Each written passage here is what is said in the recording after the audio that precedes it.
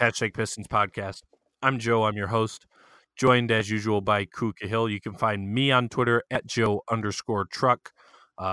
Just recently, when this comes out, it will have been yesterday, wrote a piece for Piston Powered about Langston Galloway and the potential impact him having a resurgence could have on the Pistons season. You can find Ku Cahill on Twitter at Ku Cahill NBA. He is, of course, the site expert, editor-in-chief of Piston Powered. And he writes stuff all the time there. So I don't know what your latest piece is, but he's always writing stuff there.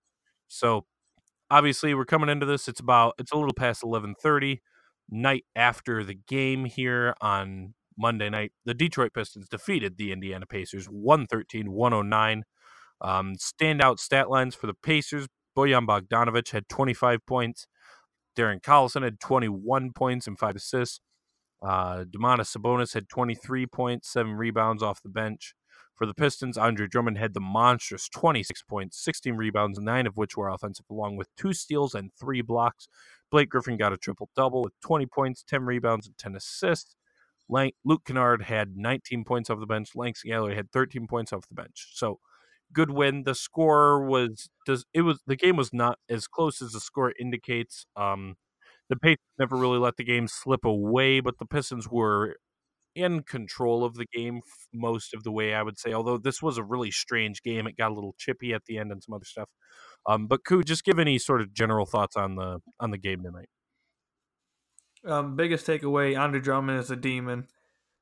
He's been way better on defense this year. For anybody who's still stuck in this, who has failed to update their opinion, he's no longer that inactive defender or someone you can just complain about. He's been improved this year, and in this stretch that me and Joe have been talking about over like the last month and a half, he's just been extraordinary.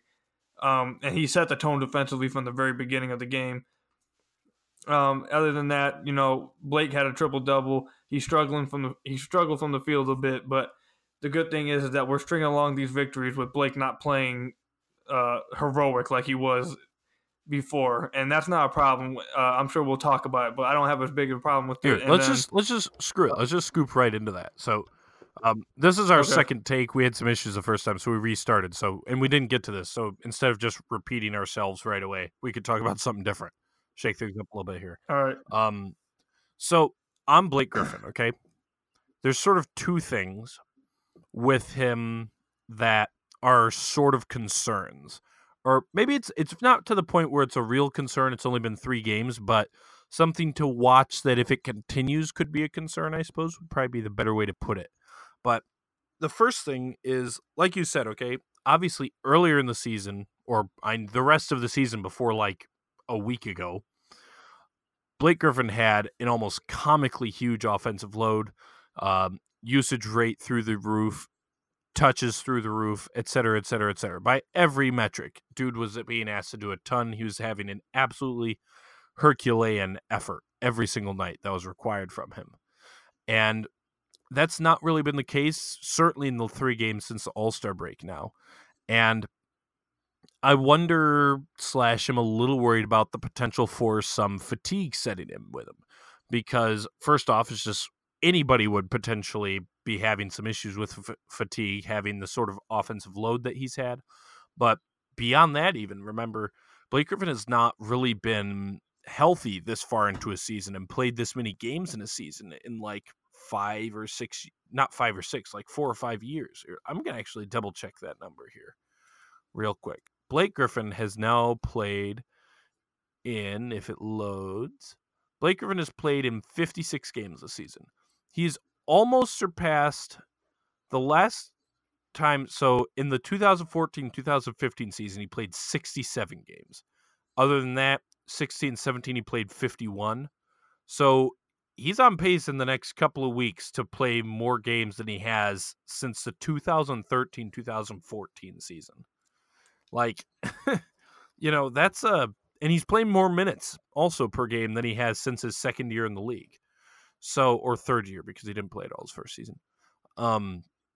So it's not unrealistic to think that he's potentially experiencing some fatigue.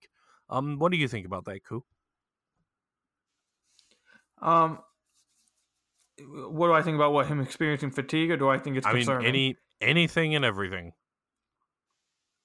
I'm not very concerned about it. I'm not worried. I mean, it's just like you said. It's only been like what 2 or 3 games that he's been struggling, and it's not like he's finding other ways to contribute. Still, like he had a triple double today.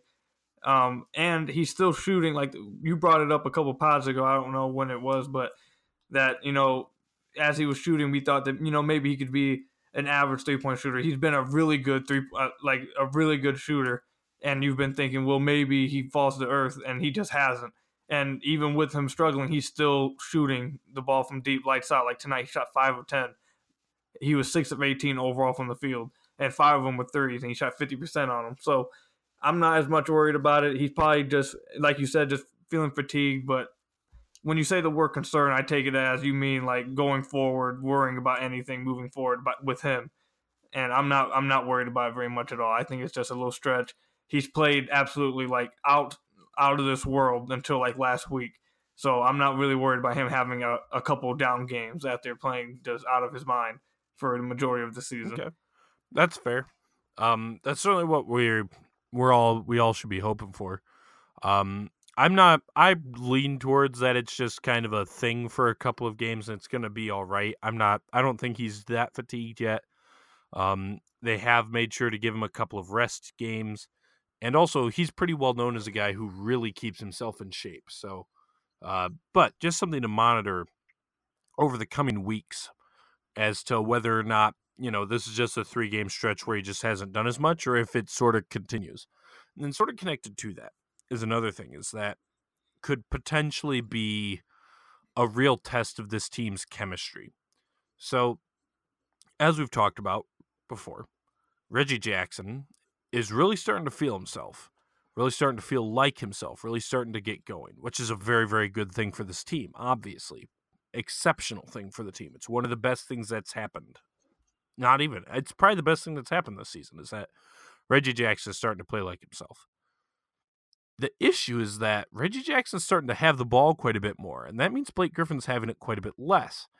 And I wonder if there's going to be a point where there's going to be some real friction between those two as a result of it, because so far this season, Blake Griffin has very clearly been the guy, and Reggie Jackson has very clearly, openly, and vocally deferred to him at every chance. And the reality is that that's much easier to do when you're Reggie Jackson and you're like, my knees just ain't able to do it right now. You're just, no, you can't do what you want to do. Now that he's starting to feel good, starting to feel better, I wonder if he's going to start to think, I'm actually starting to feel like I should actually get the ball a little bit more here. And, sort of connected to that, we know that Reggie Jackson is not always the easiest guy to play with. We've heard a lot of good things about him. There's a lot of people who think highly of him, but it's a little bit of a thing. And so I guess as much as anything, the 3 games since the All-Star break, when Jackson and Griffin has been on the floor, I dare say Jackson may well have handled the ball in his hands more than Blake Griffin has. And I'm curious at what point this is going to start to be an issue for Blake. And not even wrongly so. We both like Reggie Jackson a lot here, but Blake Griffin's better than Reggie Jackson. We want the ball in Blake Griffin's hands. So I'm just I do wonder a little bit if that's going to be an issue or not. What do you think? I think I agree with you. Someone we're gonna have to watch moving forward. But I don't know. I mean, I kind of feel confident about it because we were saying the same thing kind of just about at the beginning of the season, and Reggie Jackson did. I mean, you said it earlier. I don't know if you said it in your tweets or in one of your articles, but it's different when you just can't do those things. So then you're like kind of forced into having to play that role because you can't really say my play's backing up my talk. So whether that had something to do with it, I want to believe that he's maturing as a player, and he understands that he's not as good as Blake Griffin, and I think Blake Griffin understands as well that we need Reggie Jackson in order to be what we're doing right now, in order to be the team we are the past month right now. So it's definitely going to be something to watch moving forward. Am I concerned about it? It's slightly concerning, but until I see something until we start to see anything on the court that shows us that this could be a problem, I'm going to lean to the good side and just assume that Blake and Reggie are both mature enough, and especially Reggie, Joe can speak to this. We both have watched him mature since he got traded here in 2015. He went from being the guy everybody talked about in the Thunder locker room who was a cancer, and we've watched him grow into a leader for us and a very mature player. So I'm gonna lean with the side that it's gonna be okay, but it's definitely something to watch as the season goes on and Reggie Jackson continues to play well. What do you think would be for those two guys? Now that we know Reggie Jackson really is starting to be back, right? Back feeling like himself. This isn't just, I think it's at the point where we can officially say this isn't just he's having a decent stretch of play. Like, you can see it just in the way he's moving, for instance. He had that huge dunk the other night. And the night, even though ironically, he actually missed them both, but he had two different plays where he went up and tried to finish a layup over top of Miles Turner. He missed both of them, but like, Reggie Jackson has not hit a layup like by just jumping over someone in a long time. And he was going for that twice tonight. So now that we know that he really truthfully is on the come up, what do you think is the right balance between those two guys? I think we're doing. Dwayne Casey has done a good job of it, or not just Dwayne Casey, but just the team in general have done a good job of it since he's been feeling himself. We've seen, not this game because Reggie Jackson. Reggie didn't really struggle. He shot a little worse from the field, but besides this game, Reggie's been playing a decent amount of time on the court, and I think we've just done a good job of it so far with. You've been seeing Blake come out the game, and we've been staggering some minutes. I think it's just continue to let Reggie Jackson run some pick and rolls with Andre. And a lot of this, like you said a couple podcasts ago, Reggie Jackson's just making a lot more shots now. So along with that, he's still playing off the ball still. It's not like his usage rate has just jumped extraordinarily high. He's still playing off the ball some, and he's just making more shots, and he's getting better and better shape. So I think we've done a good job of it. I think we should just keep doing what we've been doing until it becomes an issue with Blake or Reggie. Just because you brought up his usage rate, because Vincent Ellis has brought that up as well, is that not only has Jackson's usage rate not gone way up in this stretch, I think it's actually stayed pretty much the same or even been a little bit lower. And Vince obviously was using this to portray the idea that, which is an idea he's kind of pushed all season, which is that, it's just a matter of Jackson's just playing better now, and that before he was just playing really poorly. But it's actually not really true because of the way that usage rate is calculated. So we're going to do a little bit of basic math here and learn, if you don't know how this advanced stat is, how you get to it. So usage rate attempts to quantify the percentage of possessions you use while you are on the floor. You use a possession by hitting a shot, missing a shot, assisting on a shot, or turning the ball over. What is missing from usage rate there, Koo? Say that again. You use a possession by missing a shot, hitting a shot, assisting a shot, or turning the ball over, or drawing a foul. I don't know, Joe. What is it? If you pass to a guy and he misses the shot. So, as a result of that, guys who pass more are always going to have sort of artificially low usage rates, whereas guys who are more finishers are going to have inflated usage rates. So, for instance, a guy who would have 10 assists in a game would have the same usage rate as someone who took 10 shots in a game, right? Obviously, getting 10 assists in a game is much more impressive than taking 10 shots, right?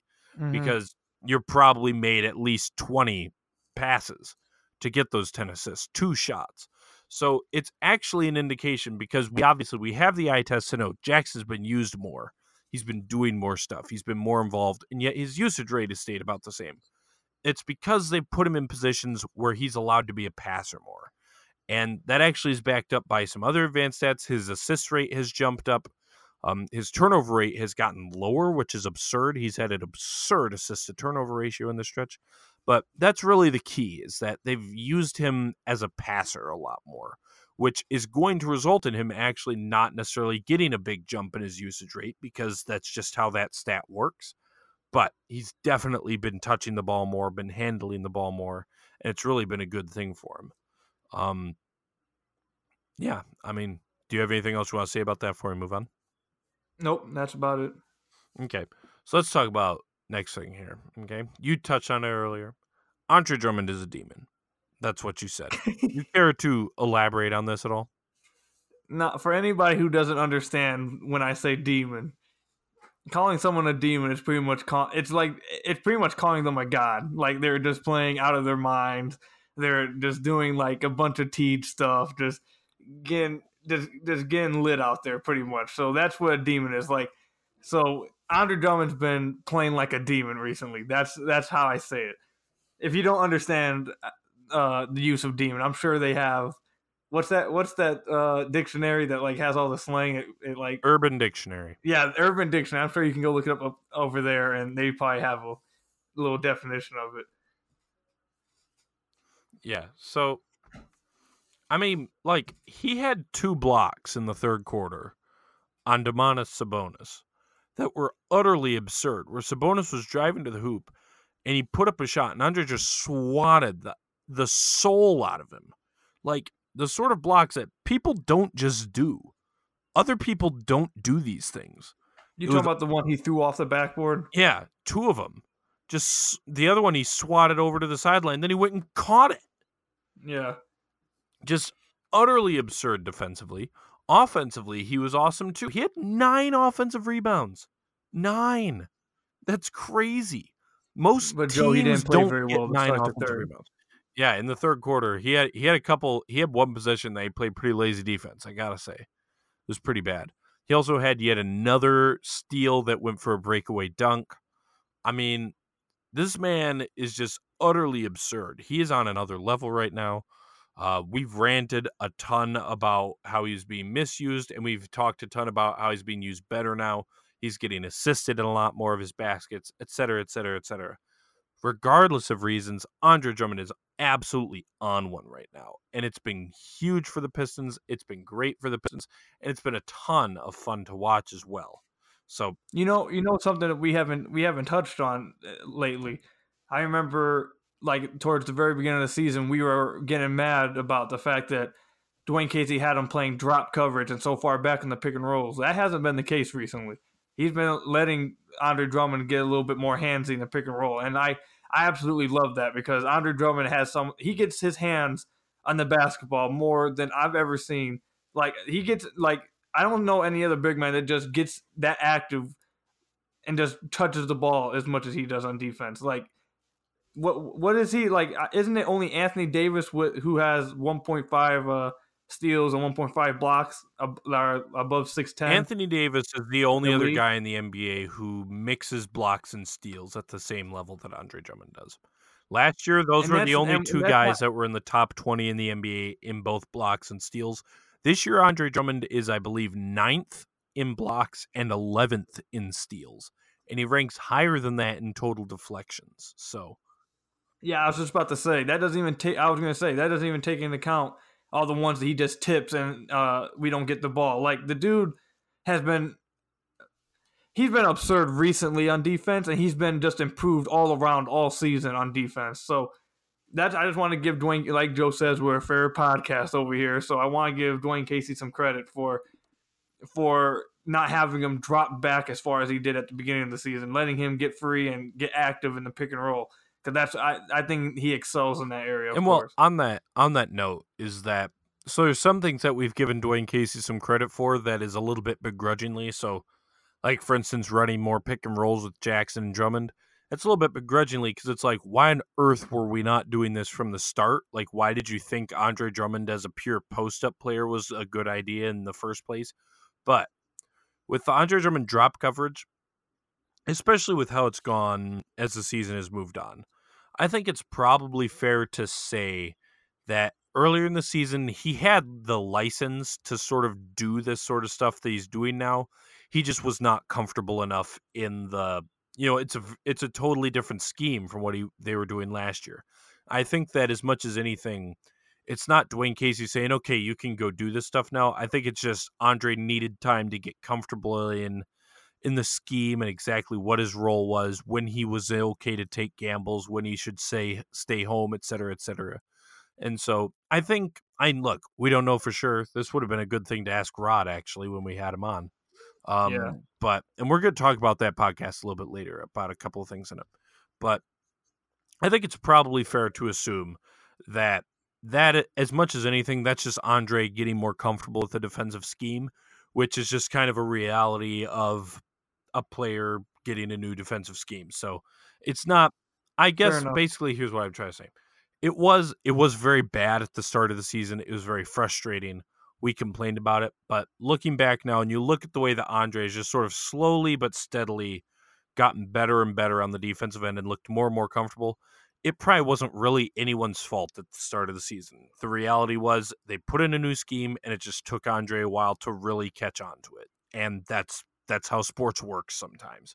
So, but like you said, whether it's because that's just what he's been allowed to do, he's just more comfortable, or Dwayne Casey has given him more license to do stuff, he has been on another level. He's been getting in passing lanes more, et cetera, et cetera. He's been great. There's no other way to put it. He has been the anchor of the defense in a big, big way. It's really been impressive. So I don't know if you want to say anything else on that or not, but no, Andre's just a demon. He's just been it couldn't have came at a better time, by the way, because me and Joe have hinted at, has mentioned this on the pod about the little civil war that took place on Pistons Twitter, and it, along with me being right about Derrick Rose, this is another thing that's right up there that I'm just so happy to be right about. That one of the things that, if I'm right about something, I'll just say, yeah, I'm right about it. But this is one of those things I'm just so happy that we were right on, and it popped up as soon as the Civil War took place, because now it's funny just to watch, one, people go quiet, and then two, people just go searching in the sea for something, anything to try to pull out and use for themselves. It's great to see. Yeah, and we're not trying to call out specific names, but Andre Drummond is better than Ed Davis. I just wanted to make sure that we're clear on that. He's better than Ed Davis. He's better than Alex Len. He's better than, whichever guy you want to put in there. Who was the other one? Noah Vonleh? Yeah, he's better than those guys. And I think we can probably just leave it at that. Yeah. And the suggestions that he wasn't was utterly absurd at the time. It's almost embarrassing that those words came out of some people's mouths. And we bring this up because these were not just, randoms on Twitter with 3 followers. These were people in at least semi-prominent positions as in the Pistons Twitter sphere. And anyone who thought that should be embarrassed. You should feel bad that you thought for even a moment that Ed Davis contributed more to winning basketball games than Andre Drummond. That was a terrible take. It was absurdly dumb at the time, and holy smokes, does it look even dumber now. And you know what? You deserve every ounce of criticism that comes your way. I've mostly tried to avoid it. I'm going to continue to. I took a snipe at someone tonight, but I didn't get into it. I didn't get into it though. What was it you said? I'll take this tweet. Yeah. So there was a tweet that said at the start of the third quarter, Andre had one defensive possession, and it was pretty bad. The Pacers got an offensive rebound, kicked it out for a 3. All right, and he kind of blew it on both. He kind of lazed on the offensive rebound, didn't get it, then didn't even try to close out on a 3-point shooter. Right, so he blew that play, and immediately there was a tweet that said, we are getting hot garbage Andre Drummond in the third quarter. And then Andre Drummond proceeded to the rest of the quarter. In just that quarter, I think he finished with like 12 points and 2 blocks and 6 rebounds or something like that. Like utterly dominated it. And he played the whole quarter. And so I just responded to him, I will take tweets that aged like fine milk for 500, Alex. And but that look, I'm not trying to get into any big arguments over it. We did this. Yes, No, we did that a while ago. I actually am pretty firmly of the opinion.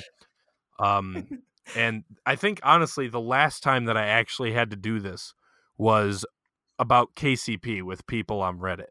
Is that there are some people that constantly were so upset with me about the fact that I did not believe KCP was the next great two-way wing in the NBA. There are a lot of people that really did not appreciate my sentiments on that. And it got to a point that I was just like, look, clearly we disagree. I think you're being real stupid. And I was proven to be correct on this account, by the way. But regardless of that, I was like, I think you're being real stupid, but we've had this argument before. We've gotten real heated about it before. I'm just not going to do it. And I think in particular with other people in Pistons Twitter, I'm just not going to get into it. But that's all I'll say. If you thought, truthfully, that Ed Davis was better than Andre Drummond, you should probably do some serious thinking about yourself, because that was really stupid to think.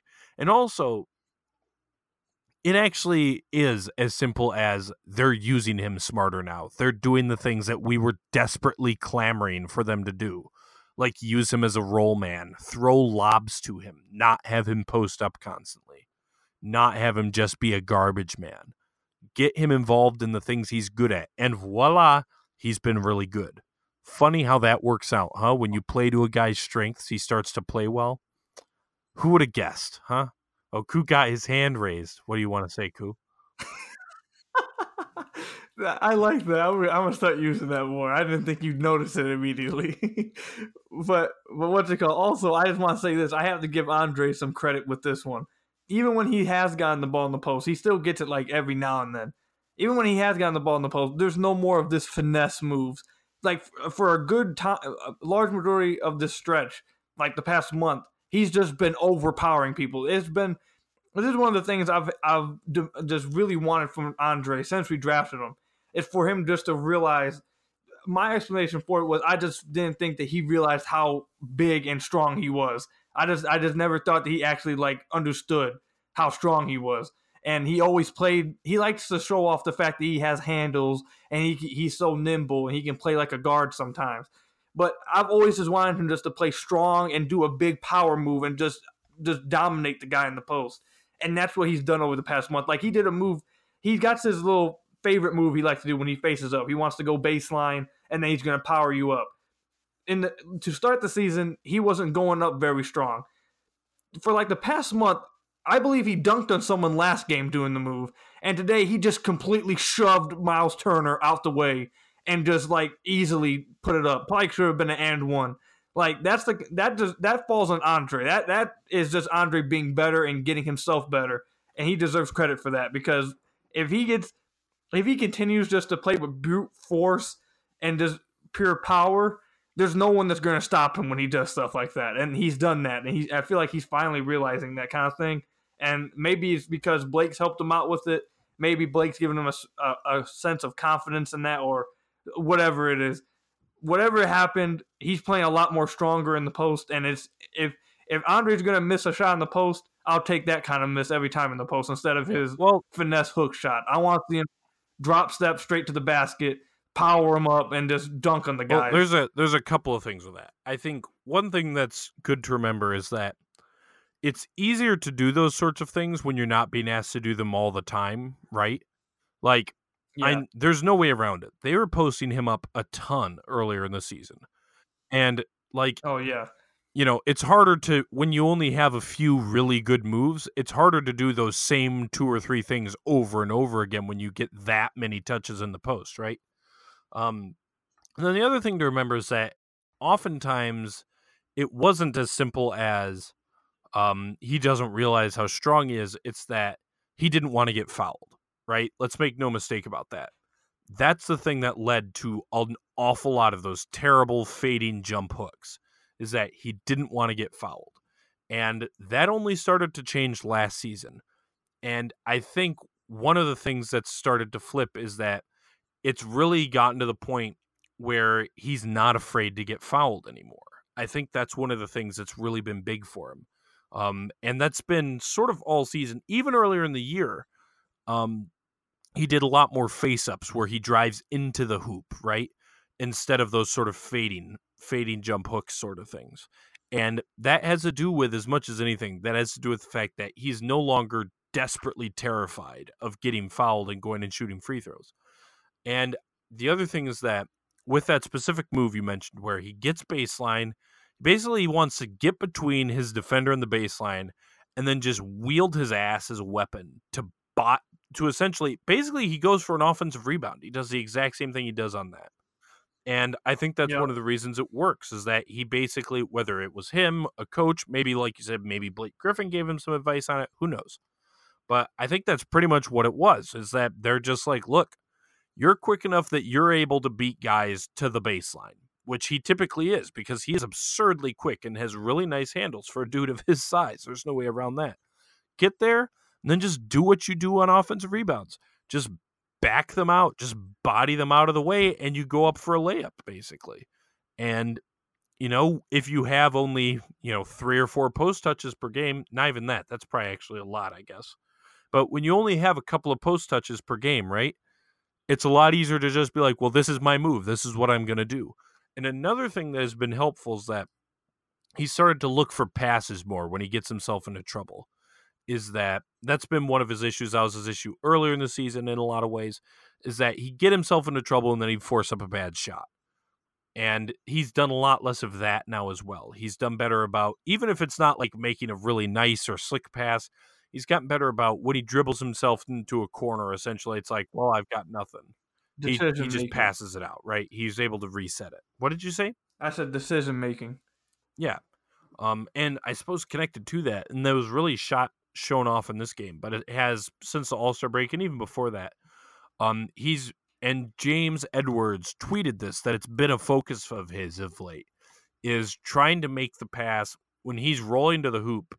If he gets the ball, if they double onto his roll, making the quick pass to the corner shooter. And he made 2 or 3 of those passes tonight. One of them, I think that was for his only assist, was to Blake Griffin in the corner for a 3. But he's been making that pass more.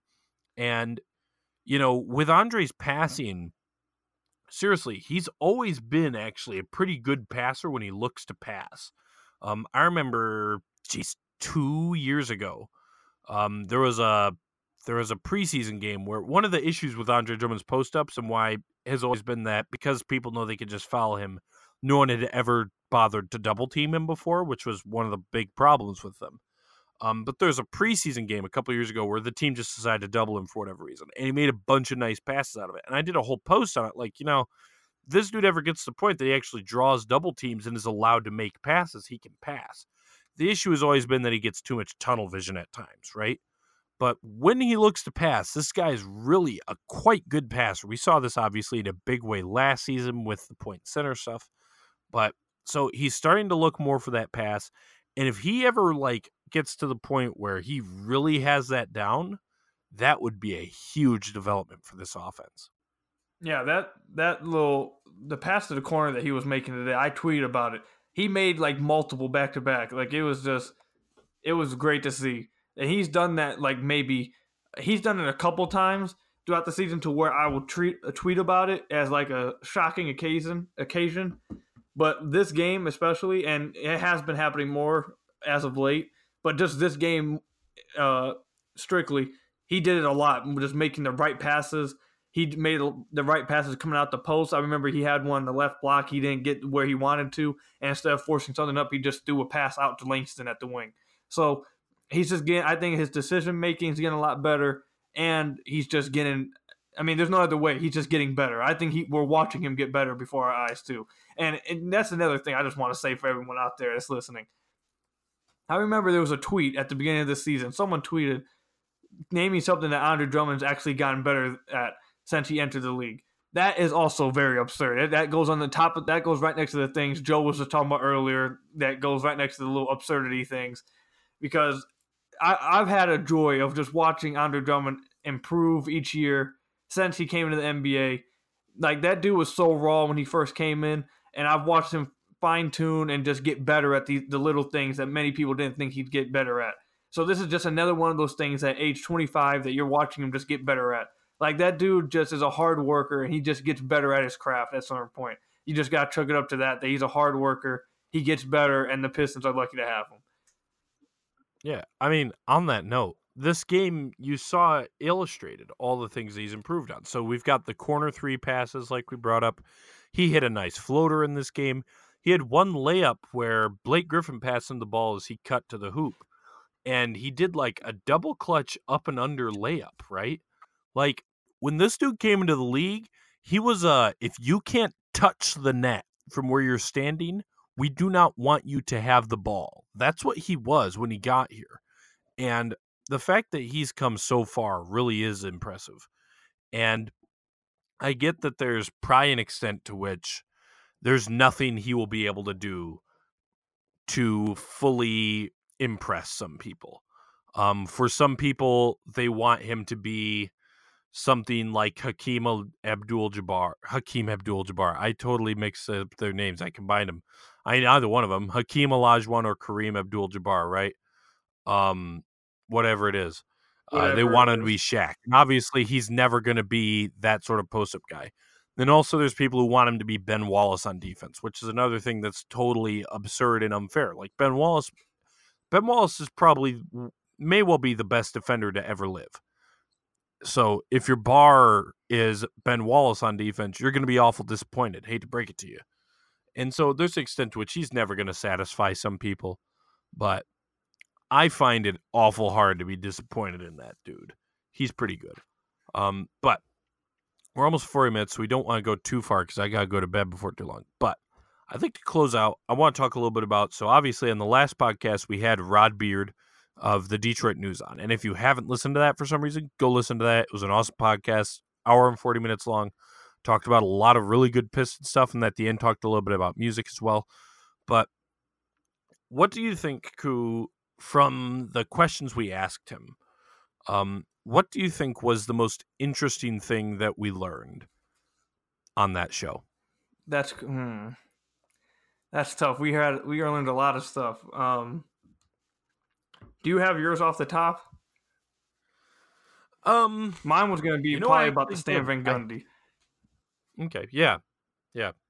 About the whole Stan. Just my big thing was,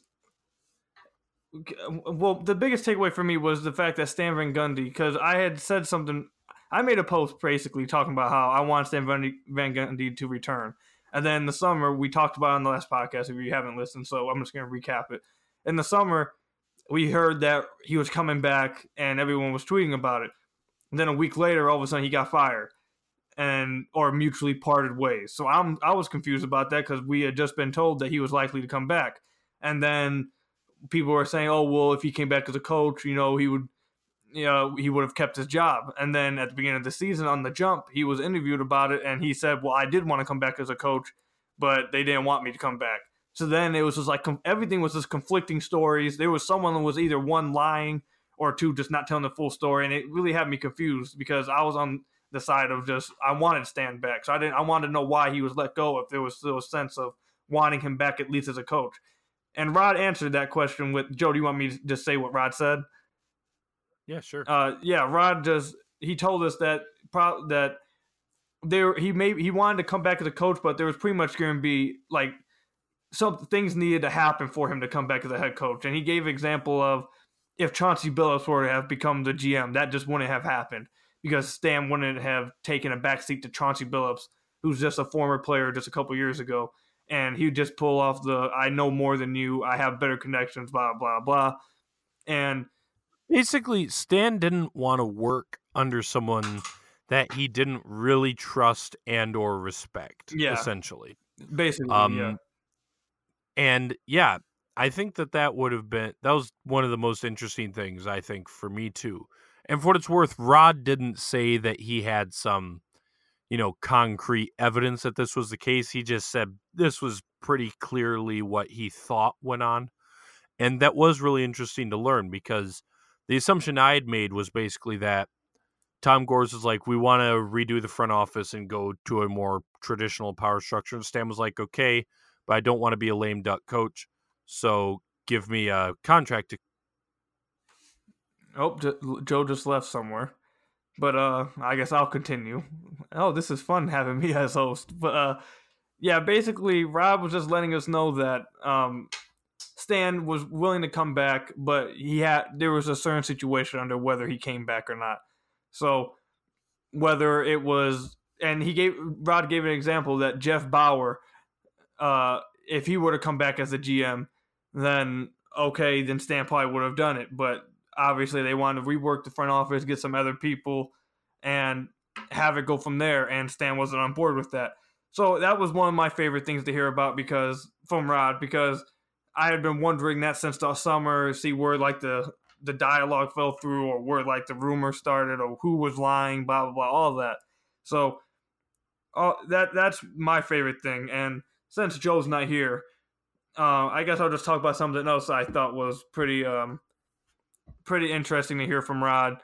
Of course, Stanley Johnson, he got traded, and Joe asked him about Stanley, because Joe has talked about whether Stanley just wanted out and the Pistons were also wanting him out, so it was just a mutual kind of thing. And I asked Rod about it. Did you get the feeling that Stanley just wanted out?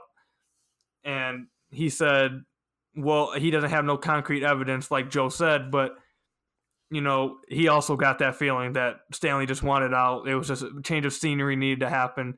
They didn't plan on bringing him back, and Stanley also wanted out.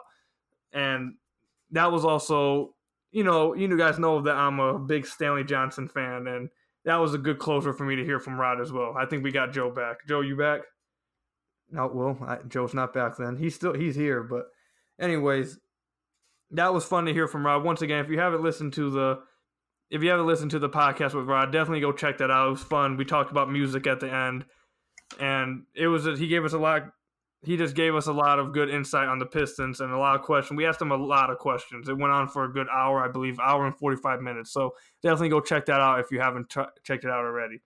Okay. So I'm going to wrap this up as the host of the hashtag basketball podcast. Thank you guys for listening. Once again, if you haven't already, make sure to subscribe on whatever you're listening to. Once again, you can find me at Kuka NBA on Twitter. And you can also check me out on my YouTube, Koo's Ballroom. And once again, thank you guys for listening, and go Pistons.